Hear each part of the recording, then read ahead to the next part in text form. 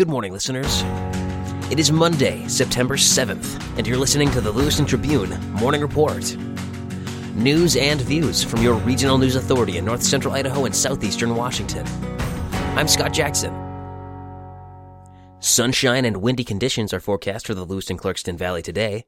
The high will be 82 with a low of 47 and wind gusts of more than 33 miles per hour. Remember, you can always find a complete weather report at lmtribune.com/weather. Plans to secure an alternative water supply for the Palouse Basin should pick up steam in coming months after a local firm was hired to manage the process. The bi-state Palouse Basin Aquifer Committee, comprised of representatives from the main water users in the basin, recently selected Alta Science and Engineering in Moscow to lead the 18-month, $150,000 study.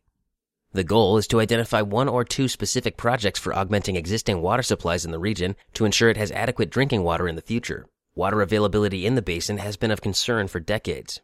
The deep Grand Ronde Aquifer and the shallower Wanapum Aquifer serve as the primary sources of drinking water for much of the area, which includes Moscow, Pullman, Colfax, and Palouse.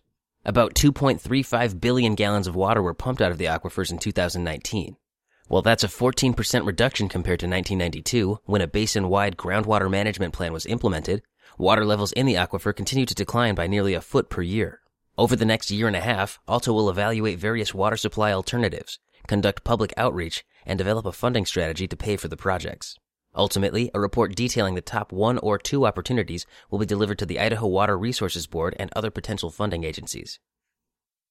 When jury trials resume later this month at Nez Perce County Courthouse, there will be a number of noticeable changes because of COVID-19 protocols.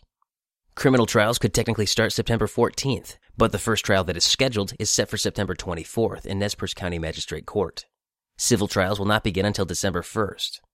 The county has sent out 600 jury qualifications for the month.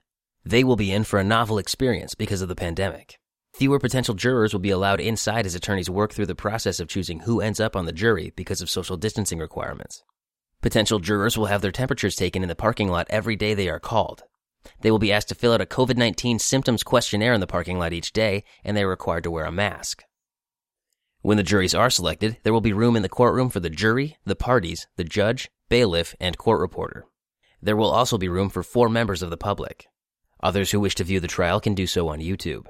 Members of the public, judges, prosecutors, defense attorneys, defendants, and courthouse staff will also have their temperatures taken daily to gain access to the courtroom. During deliberation, the jury will remain in the courtroom, and the judge, staff, members of the public, and parties will leave the courtroom. In case you missed it in Sunday's Tribune, the number of coronavirus cases in Whitman County continues to escalate.